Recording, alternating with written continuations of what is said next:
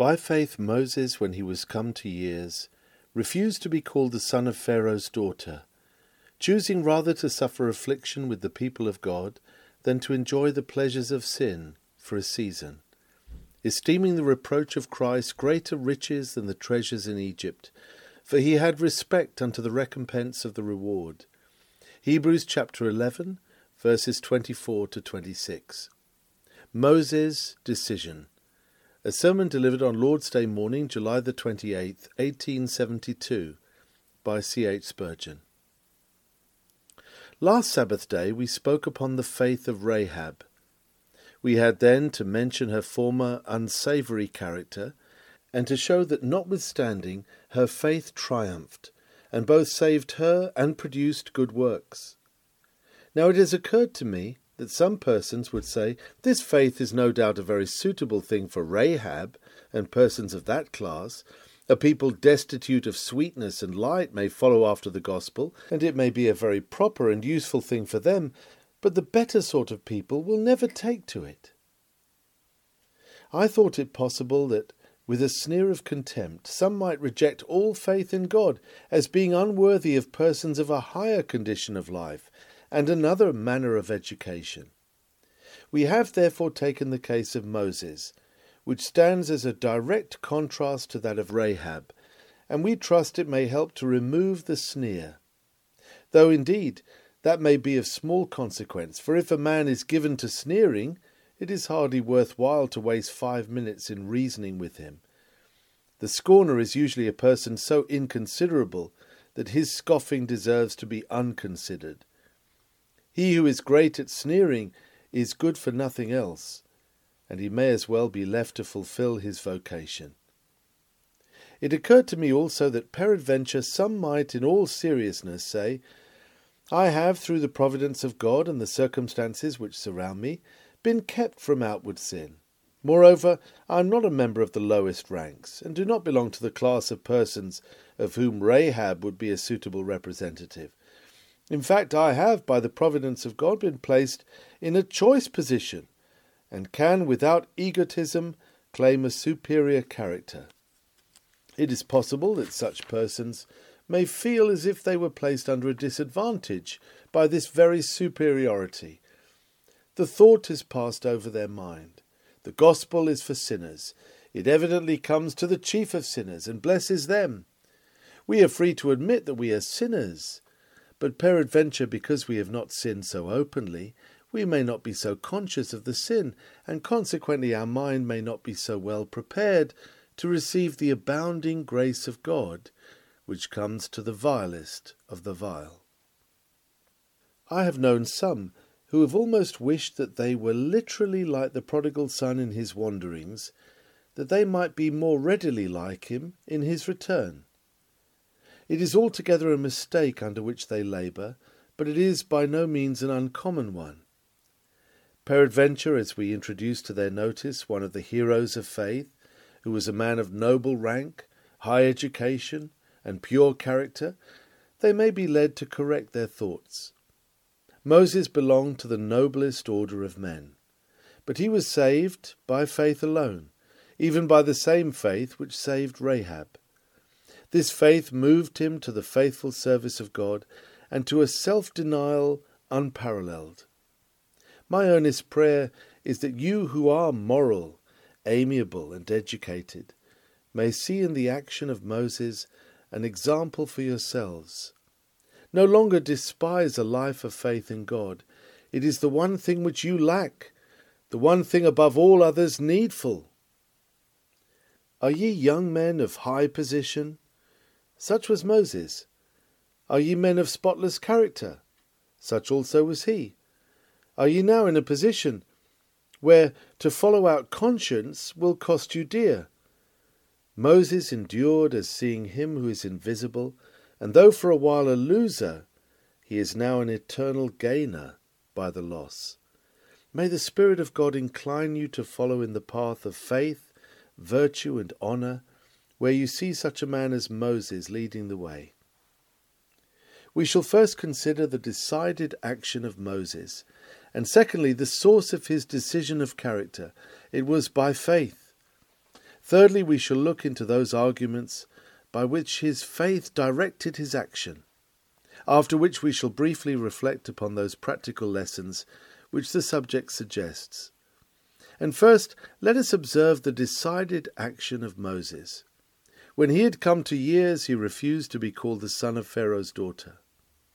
We need not narrate the stories which are told by Josephus and other ancient writers with regard to the early days of Moses, such as, for instance, his taking the crown of Pharaoh and trampling upon it.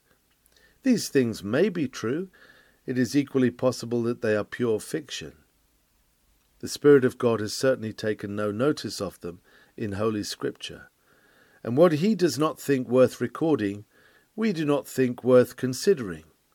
Nor shall I more than hint at answers to the question why it was that Moses remained no less than 40 years in the court of Pharaoh, and doubtless during that time was called the son of Pharaoh's daughter. And if he did not enjoy the pleasures of sin, at any rate had his share in the treasures of Egypt. It is just possible that he was not a converted man up to the age of 40.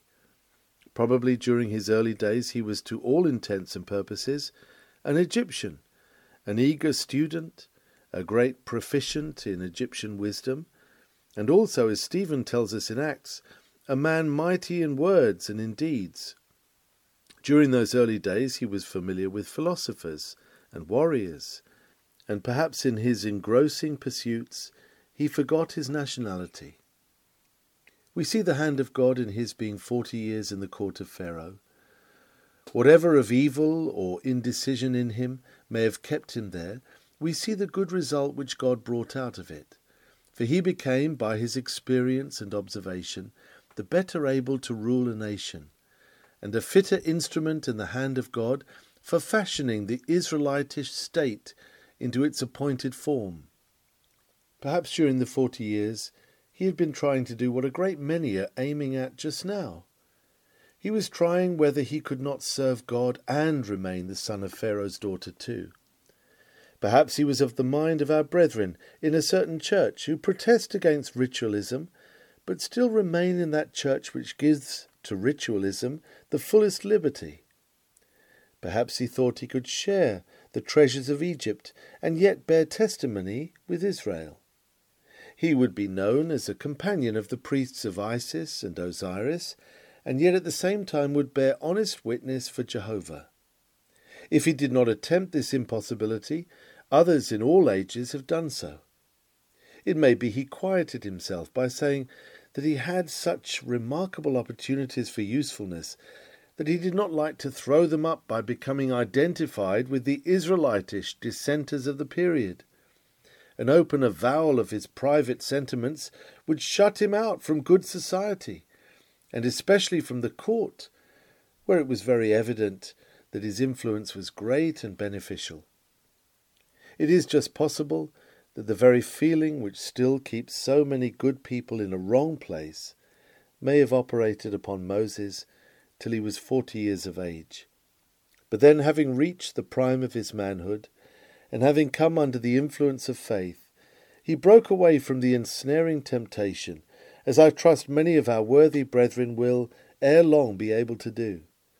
Surely they will not always maintain a confederacy with the allies of Rome, but will be men enough to be free. If when Moses was a child he spoke as a child and thought as a child, when he became a man he put away his childish ideas of compromise. If when he was a young man he thought he might conceal a part of the truth, and so might hold his position, when he came to ripe years enough to know what the truth fully was, he scorned all compromise and came out boldly as the servant of the living God. The Spirit of God directs our eye to the time when Moses came to years, that is to say, when his first 40 years of life were over.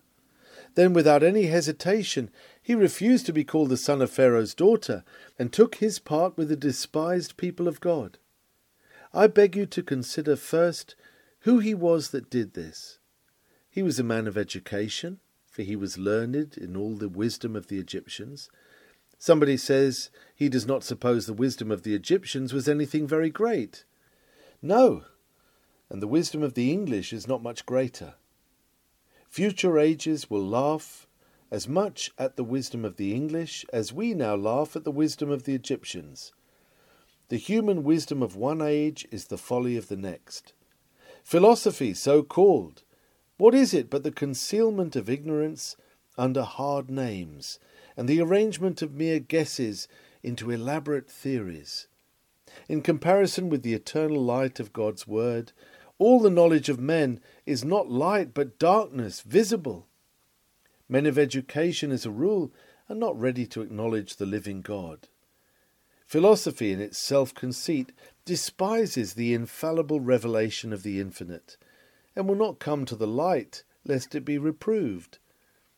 In all ages, when a man has considered himself to be wise, he has almost invariably contemned the infinite wisdom. Had he been truly wise, he would have humbly bowed before the Lord of all. But being only nominally so, he said, "Who is the Lord?" Not many great men after the flesh, not many mighty are chosen. Did not our Lord himself say it? And his word is for all time. I thank thee, O Father, Lord of heaven and earth, that thou hast hid these things from the wise and prudent, and hast revealed them unto babes. But yet sometimes a man of education like Moses is led by the blessing of heaven to take the side of truth and of the right, and when it is so, let the Lord be magnified. Beside being a man of education, he was a person of high rank. He had been adopted by Thermothes, the daughter of Pharaoh, and it is possible, though we cannot be sure of it, that he was the next heir by adoption to the Egyptian crown. It is said that the king of Egypt had no other child, and that his daughter had no son, and that Moses would therefore have become the king of Egypt. Yet great as he was, and mighty at court, he joined with the oppressed people of God. May God grant that we may see many eminent men bravely standing up for God and for his truth, and repudiating the religion of men. But if they do, it will be a miracle of mercy indeed, for few of the great ones have ever done so. Here and there in heaven may be found a king, and here and there in the church may be found one who wears a coronet and praise. But how hardly shall they that have riches enter into the kingdom of heaven? When they do so, God be thanked for it. In addition to this, remember that Moses was a man of great ability. We have evidence of that in the administrative skill with which he managed the affairs of Israel in the wilderness. For though he was inspired of God, yet his own natural ability was not superseded, but directed. He was a poet. Then sung Moses and the children of Israel this song unto the Lord. That memorable poem at the Red Sea is a very masterly ode, and proves the incomparable ability of the writer. The 90th Psalm also shows the range of his poetic powers. He was both prophet, priest, and king in the midst of Israel, and a man second to no man, save that man who was more than man. No other man I know of comes so near in the glory of his character to Christ as Moses does, so that we find the two names linked together in the praise of heaven. They sung the song of Moses, the servant of God, and of the Lamb. Thus you see he was a truly eminent man, yet he cast in his lot with God's people. It is not many that will do this, for the Lord has usually chosen the weak things to confound the mighty, and the things that are not to bring to naught the things that are, that no flesh should glory in his presence. Yet here he, who will have mercy on whom he will have mercy, took this great man, this wise man, and gave him grace to be decided in the service of his God. Should I address such an one this morning, I would anxiously pray that a voice from the excellent glory may call him forth to the same clear line of action. Next, consider what sort of society Moses felt compelled to leave. In coming forth from Pharaoh's court, he must separate from all the courtiers and men of high degree, some of whom may have been very estimable people. There is always a charm about the society of the great, but every bond was severed by the resolute spirit of Moses. I do not doubt that, being learned in all the wisdom of Egypt, such a man as Moses would be always welcome in the various circles of science, but he relinquished all his honours among the elite of learning to bear the reproach of Christ. Neither great men nor learned men could hold him when his conscience had once pointed out the path. Be sure also that he had to tear himself away from many a friend. In the course of 40 years, one would suppose, he had formed associations that were very dear and tender, but to the regret of many, he associated himself with the unpopular party, whom the king sought to crush, and therefore no courtier could henceforth acknowledge him. For 40 years he lived in the solitude of the desert, and he only returned to smite the land of Egypt with plague, so that his separation from all his former friendships must have been complete. But, O true-hearted spirit, should it break every fond connection, should it tear thy soul away from all thou lovest, if thy God requires it, let the sacrifice be made at once. If thy faith had shown thee that to occupy thy present position involves complicity with error or sin, then break away by God's help without further parley. Let not the nets of the fowler hold thee, but as God gives thee freedom, mount untrammelled, and praise thy God for liberty. Jesus left the angels of heaven for your sake. Can you not leave the best of company for his sake?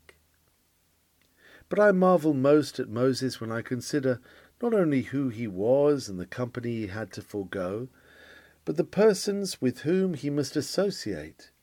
For in truth the followers of the true God were not in their own persons a lovable people at that time.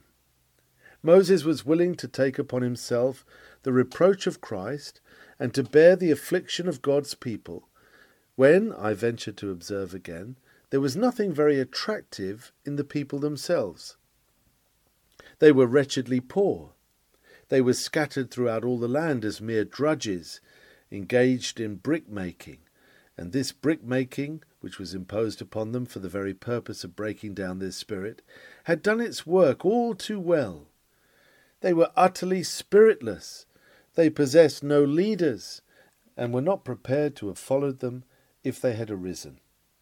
When Moses, having espoused their cause, informed them that God had sent him, they received him at first.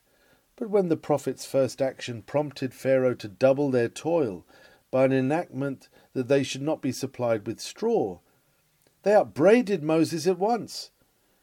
Even as 40 years before, when he interfered in their quarrels, one of them said, "Wilt thou slay me as thou didst the Egyptian yesterday?"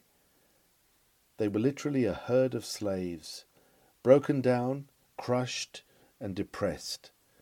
It is one of the worst things about slavery that it unmans men and unfits them even for generations for the full enjoyment of liberty. Even when slaves receive liberty, we cannot expect them to act as those would do who were free-born, for in slavery the iron enters into the very soul and binds the spirit.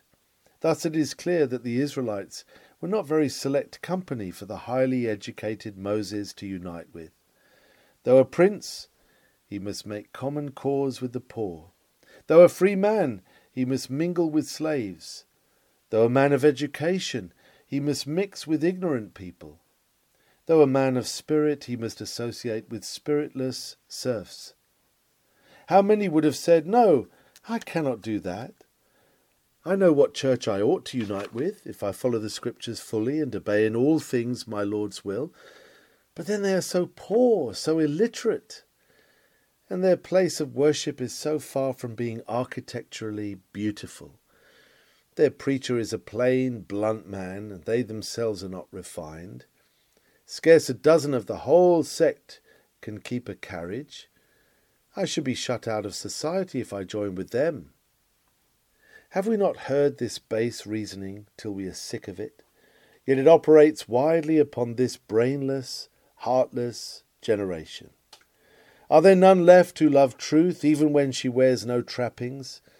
Are there none who love the gospel better than pomp and show? Where God raises up a Moses, what cares he how poor his brethren may be? They are God's people, says he, and if they are very poor, I must help them the more liberally. If they be oppressed and depressed, so much the more reason why I should come to their aid. If they love God and his truth, I am their fellow soldier, and will be at their side in the battle. I have no doubt Moses thought all this over, but his mind was made up, and he took his place promptly. In addition to other matters, one mournful thing must be said of Israel, which must have cost Moses much pain. He found that among God's people there were some who brought no glory to God, and were very weak in their principles. He did not judge the whole body by the faults of some, but by their standards and their institutions, and he saw that the Israelites with all their faults were the people of God, while the Egyptians with all their virtues were not so. Now it is for each one of us to try the spirits by the word of God, and then fearlessly to follow out our convictions. Where is Christ recognized as the head of the church? Where are the scriptures really received as the rule of faith? Where are the doctrines of grace clearly believed? Where are the ordinances practised as the Lord delivered them? For with that people will I go. Their cause shall be my cause. Their God shall be my God. We look not for a perfect church this side of heaven, but we do look for a church free from popery and sacramentarianism and false doctrine, and if we cannot find one, we will wait until we can. But with falsehood and priestcraft we will never enter into fellowship. If there be faults with the brethren, it is our duty to bear with them patiently, and pray for grace to overcome the evil. But with papists and rationalists we must not join in affinity, or God will require it at our hands. Consider now what Moses left by siding with Israel. He left honour. He refused to be called the son of Pharaoh's daughter. He left pleasure, for he refused to enjoy the pleasures of sin for a season. And according to our apostle, he left wealth as well, for in taking up the reproach of Christ, he renounced the treasures of Egypt. Very well then, if it comes to this, if to follow God and to be obedient to him, I have to lose my position in society and become a pariah, if I must abjure 1,000 pleasures, and if I am deprived of emoluments and income, yet the demands of duty must be complied with. Martyrs gave their lives of old. Are there none left who will give their livings? If there be true faith in a man's heart, he will not deliberate which of the two to choose, beggary or compromise with error. He will esteem the reproach of Christ to be greater riches than the treasures of Egypt. Consider yet once more what Moses espoused when he left the court. He espoused abounding trial, choosing rather to suffer affliction with the people of God. And he espoused reproach, for he esteemed the reproach of Christ greater riches than the treasures of Egypt. O Moses, if you must needs join with Israel, there is no present reward for you. You have nothing to gain, but all to lose. You must do it out of pure principle, out of love to God, out of a full persuasion of the truth, for the tribes have no honours or wealth to bestow. You will receive affliction, and that is all. You will be called a fool, and people will think they have good reason for so doing. It is just the same today. If a man today will go without the camp to seek the Lord, if he will go forth unto Christ without the gate, he must do it out of love to God and to his Christ, and for no other motive. The people of God have no benefices or bishoprics to offer. They therefore beseech men to count the cost. When a fervent convert said to our Lord, Lord, I will follow thee whithersoever thou goest, he received for answer, Foxes have holes, and the birds of the air have their nests, but I, the Son of Man, have not where to lay my head. To this hour truth offers no dowry but herself to those who will espouse her. Abuse, contempt, hard fare, ridicule, misrepresentation, these are the wages of consistency. And if better comes, it is not to be reckoned on. If any man be of a noble enough spirit to love the truth for truth's sake, and God for God's sake, and Christ for Christ's sake, let him enlist with those of like mind. But if he seek anything over and above that, if he desired to be made famous, or to gain power, or to be well beneficed, he had better keep his place among the cowardly dirt-eaters who swarm around us. The Church of God bribes no man. She has no mercenary rewards to proffer, and would scorn to use them if she had. If to serve the Lord be not enough reward, let those who look for more go their selfish way. If heaven be not enough, let those who can despise it seek their heaven below. Moses, in taking up with the people of God, decidedly and once for all acted most disinterestedly, without any promise from the right side, or any friend to aid him in the change. For the truth's sake, for the Lord's sake, he renounced everything, content to be numbered with the downtrodden people of God. Now, secondly, what was the source of Moses' decision? Scripture says it was faith. Otherwise some would insist upon it that it was the force of blood. He was by birth an Israelite, and therefore, say they, the instincts of nature prevailed. Our text assigns a very different reason. We know right well that the sons of godly parents are not led to adore the true God by reason of their birth. Grace does not run in the blood. Sin may, but righteousness does not. Who does not remember sons of renowned lovers of the gospel who are now far gone in ritualism? It was faith, not blood, which impelled Moses in the way of truth. Neither was it eccentricity which led him to espouse the side which was oppressed. We have sometimes found a man of pedigree and position, who has associated with persons of quite another rank and condition, simply because he never could act like anybody else, and must live after his own odd fashion. It was not so with Moses. All his life through you cannot discover a trace of eccentricity in him. He was sober, steady, law-abiding. What if I say he was a concentric man? For his centre was in the right place, and he moved according to the dictates of prudence. Not thus can his decision be accounted for.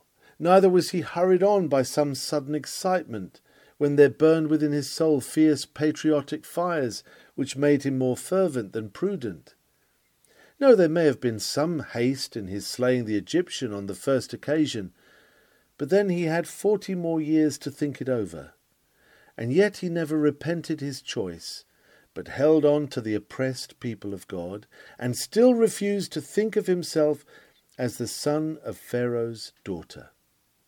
It was faith then, faith alone, that enabled the prophet of Sinai to arrive at his decision and to carry it out. What faith had he? First, he had faith in Jehovah. It is possible that Moses had seen the various gods of Egypt, even as we see them now in the drawings which have been copied from their temples and pyramids.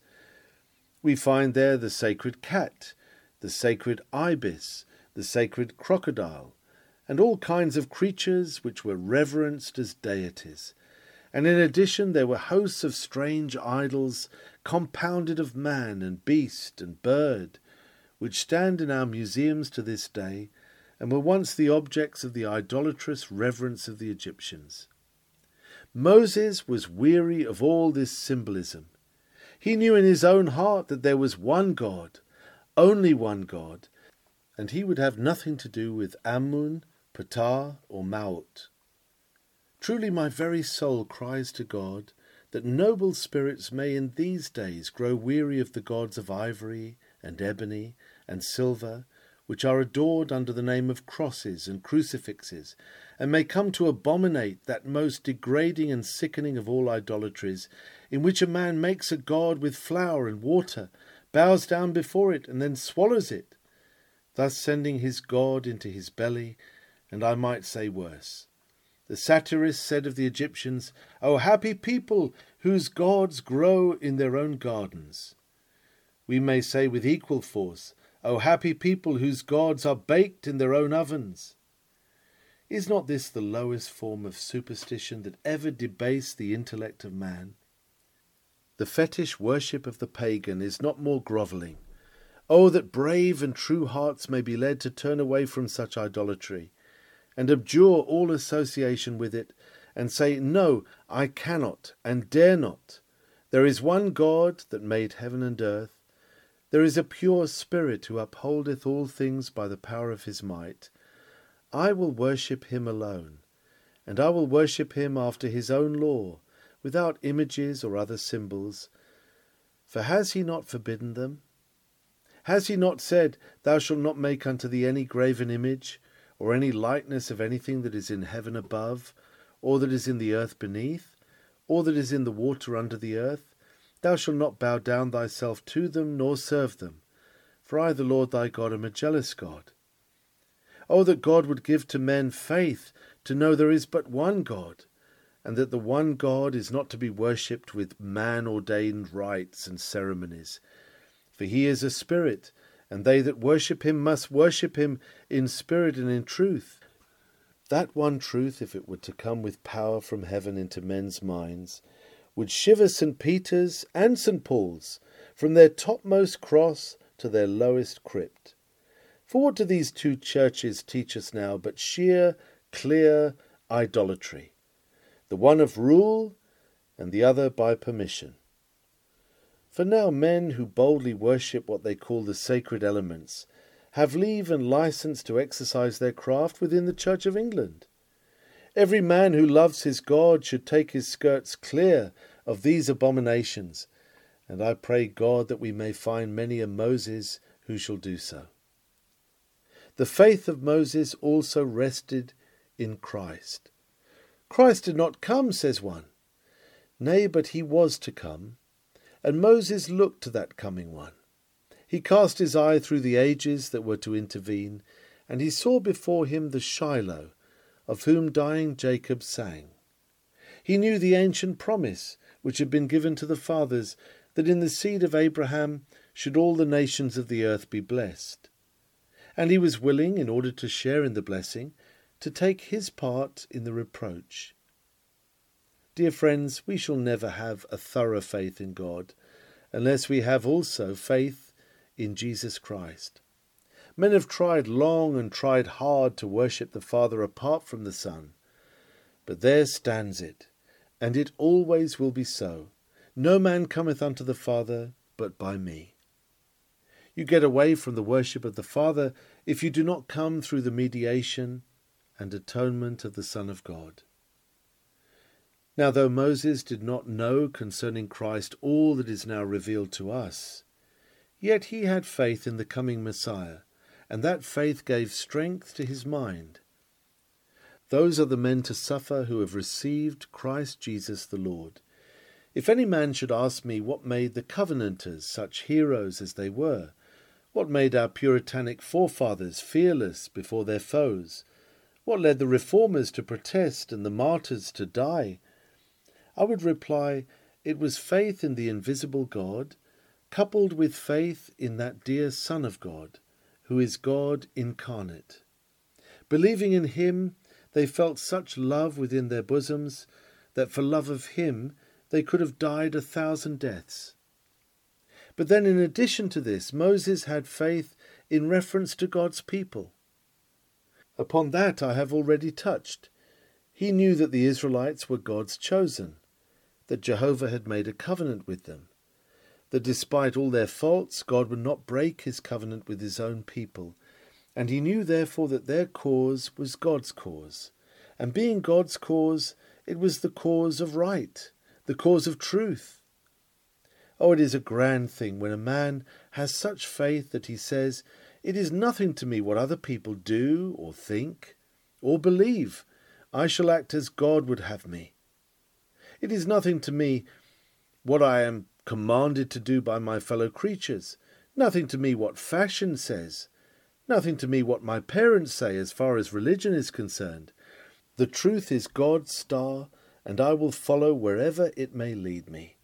If it should make me a solitary man, if I should espouse opinions which no one else ever believed in, if I should have to go altogether outside the camp and break away from every connection, all this shall be as immaterial to me as the small dust of the balance. But if a matter be true, I will believe it, and I will propound it, and I will suffer for its promulgation. And if another doctrine be a lie, I will not be friends with it, nay, not for a solitary moment. I will not enter into fellowship with falsehood, no, not for an hour. If a course be right and true, through floods and flames, if Jesus leads me, I will pursue it. That seems to me to be the right spirit. But where do you find it nowadays? The modern spirit mutters, "We are all right, every one of us." He who says yes is right, and he who says no is also right.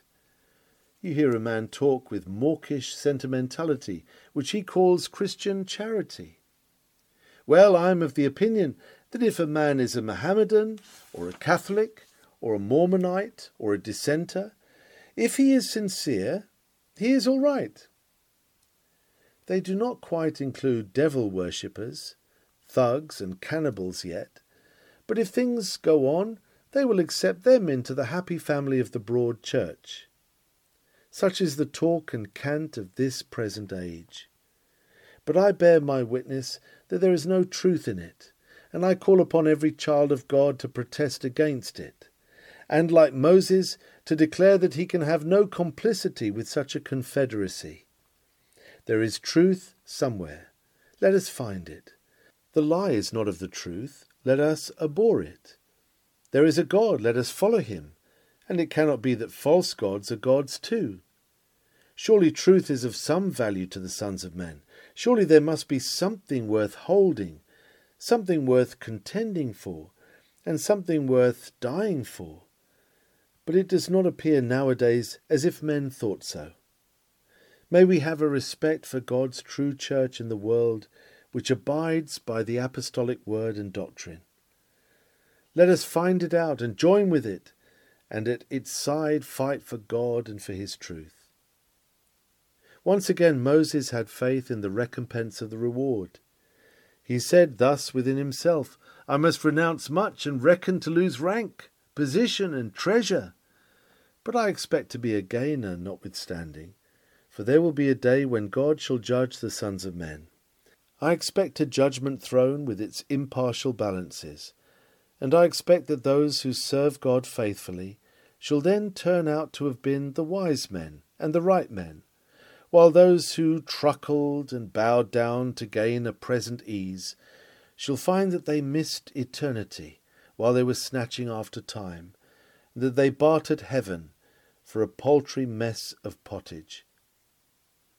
With this upon his mind, you could not persuade Moses that he ought to compromise, and must not be uncharitable, and ought not to judge other good people, but should be large-minded and remember Pharaoh's daughter, and how kindly she had nurtured him, and consider what opportunities he had of doing good where he was, how he might befriend his poor brethren, what influence he might have over Pharaoh, how he might be the means of leading the princes and the people of Egypt in the right way, and perhaps God had raised him up on purpose to be there. Who could tell? And so on, and so on, and so on. You know the Babylonian talk. For in these days you have all read or heard the plausible arguments of the deceivableness of unrighteousness, which in these last days teaches men to do evil, that good may come. Moses cared for none of these things. He knew his duty and did it, whatever might be the consequences.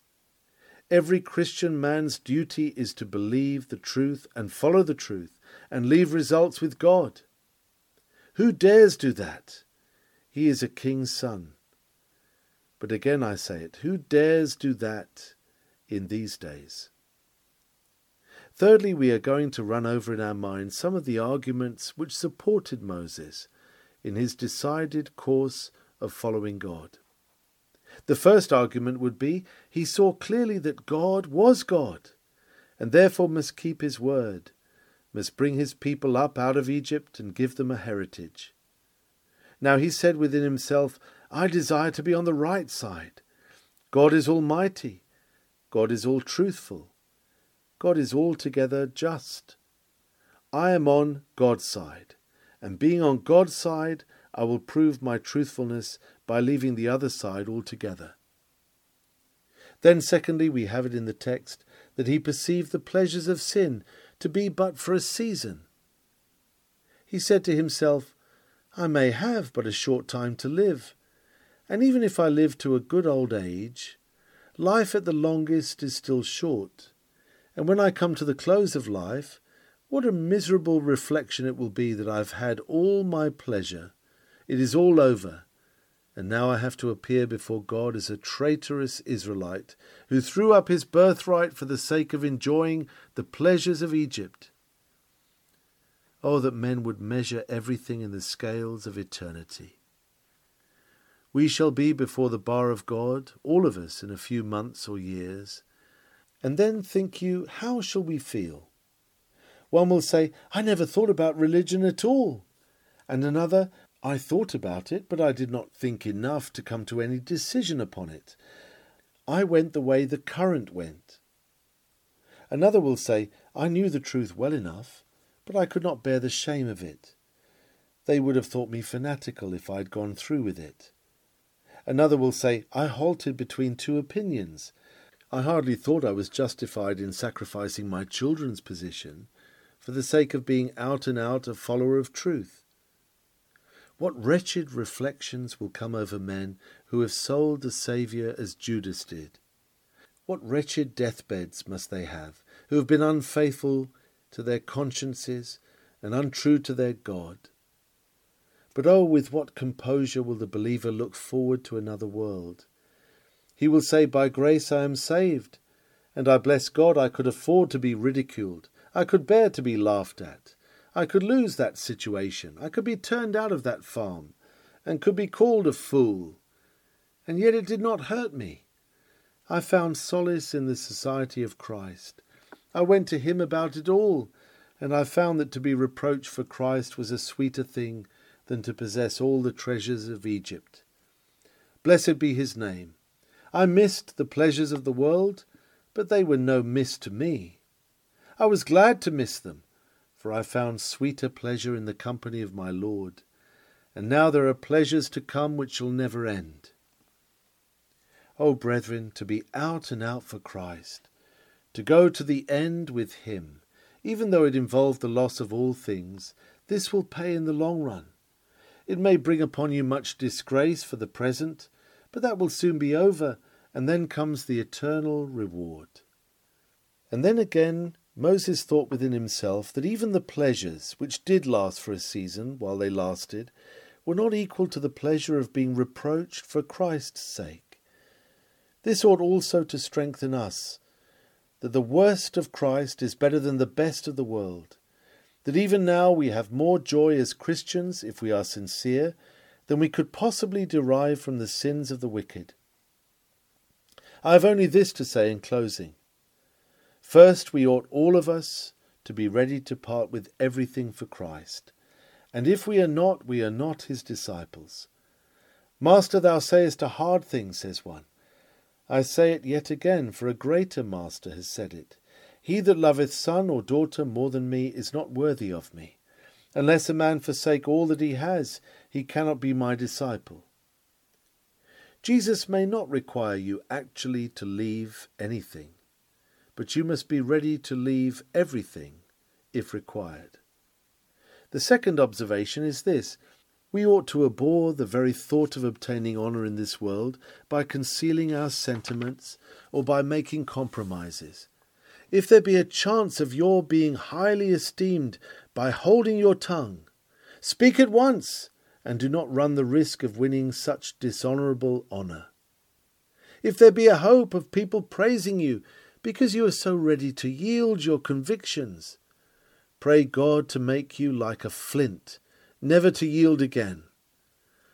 For what more damning glory could a man have than to be applauded for disowning his principles to please his fellow men? From this may the Lord save us. The third teaching is that we ought to take our place with those who truly follow God and the Scriptures, even if they are not altogether what we would like them to be. The place for an Israelite is with the Israelites. The place for a Christian man is with Christian men.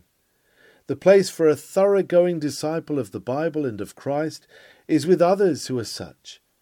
And even if they should happen to be the lowest in the land, and the poorest of the poor, and the most illiterate and undereducated persons of the period, what is all this if their God loves them, and if they love God?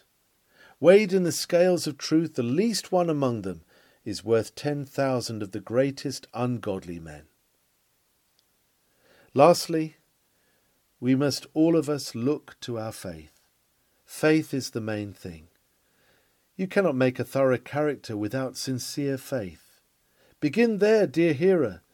If thou art not a believer in Christ, if thou believest not in the one God, may the Lord convert thee, and give thee now that precious gift. To try and raise a character which shall be good without a foundation of faith is to build upon the sand, and to pile up wood and hay and stubble, which wood, hay, and stubble are very good things as wood, hay, and stubble, but they will not bear the fire. And as every Christian character will have to bear fire, it is well to build on the rock, and to build with such graces and fruits as will endure trial. You will have to be tried, and if you have, by sneaking through life as a coward, avoided all opposition and all ridicule, ask yourself whether you really are a disciple of that master of the house whom they called Beelzebub, whether you are truly a follower of that crucified Saviour who said, "Except a man take up his cross daily and follow me, he cannot be my disciple." Suspect the smooth places. Be afraid of that perpetual peace which Christ declares he came to break. He says, "I came not to send peace on the earth, but a sword." He came to bring fire upon the earth. "And what would I," said he, "if it be already kindled?" Must I be carried to the skies on flowery beds of ease, while others fought to win the prize and sailed through bloody seas? Sure I must fight if I would reign. Increase my courage, Lord. I'd bear the toil, endure the pain, supported by thy word. Amen.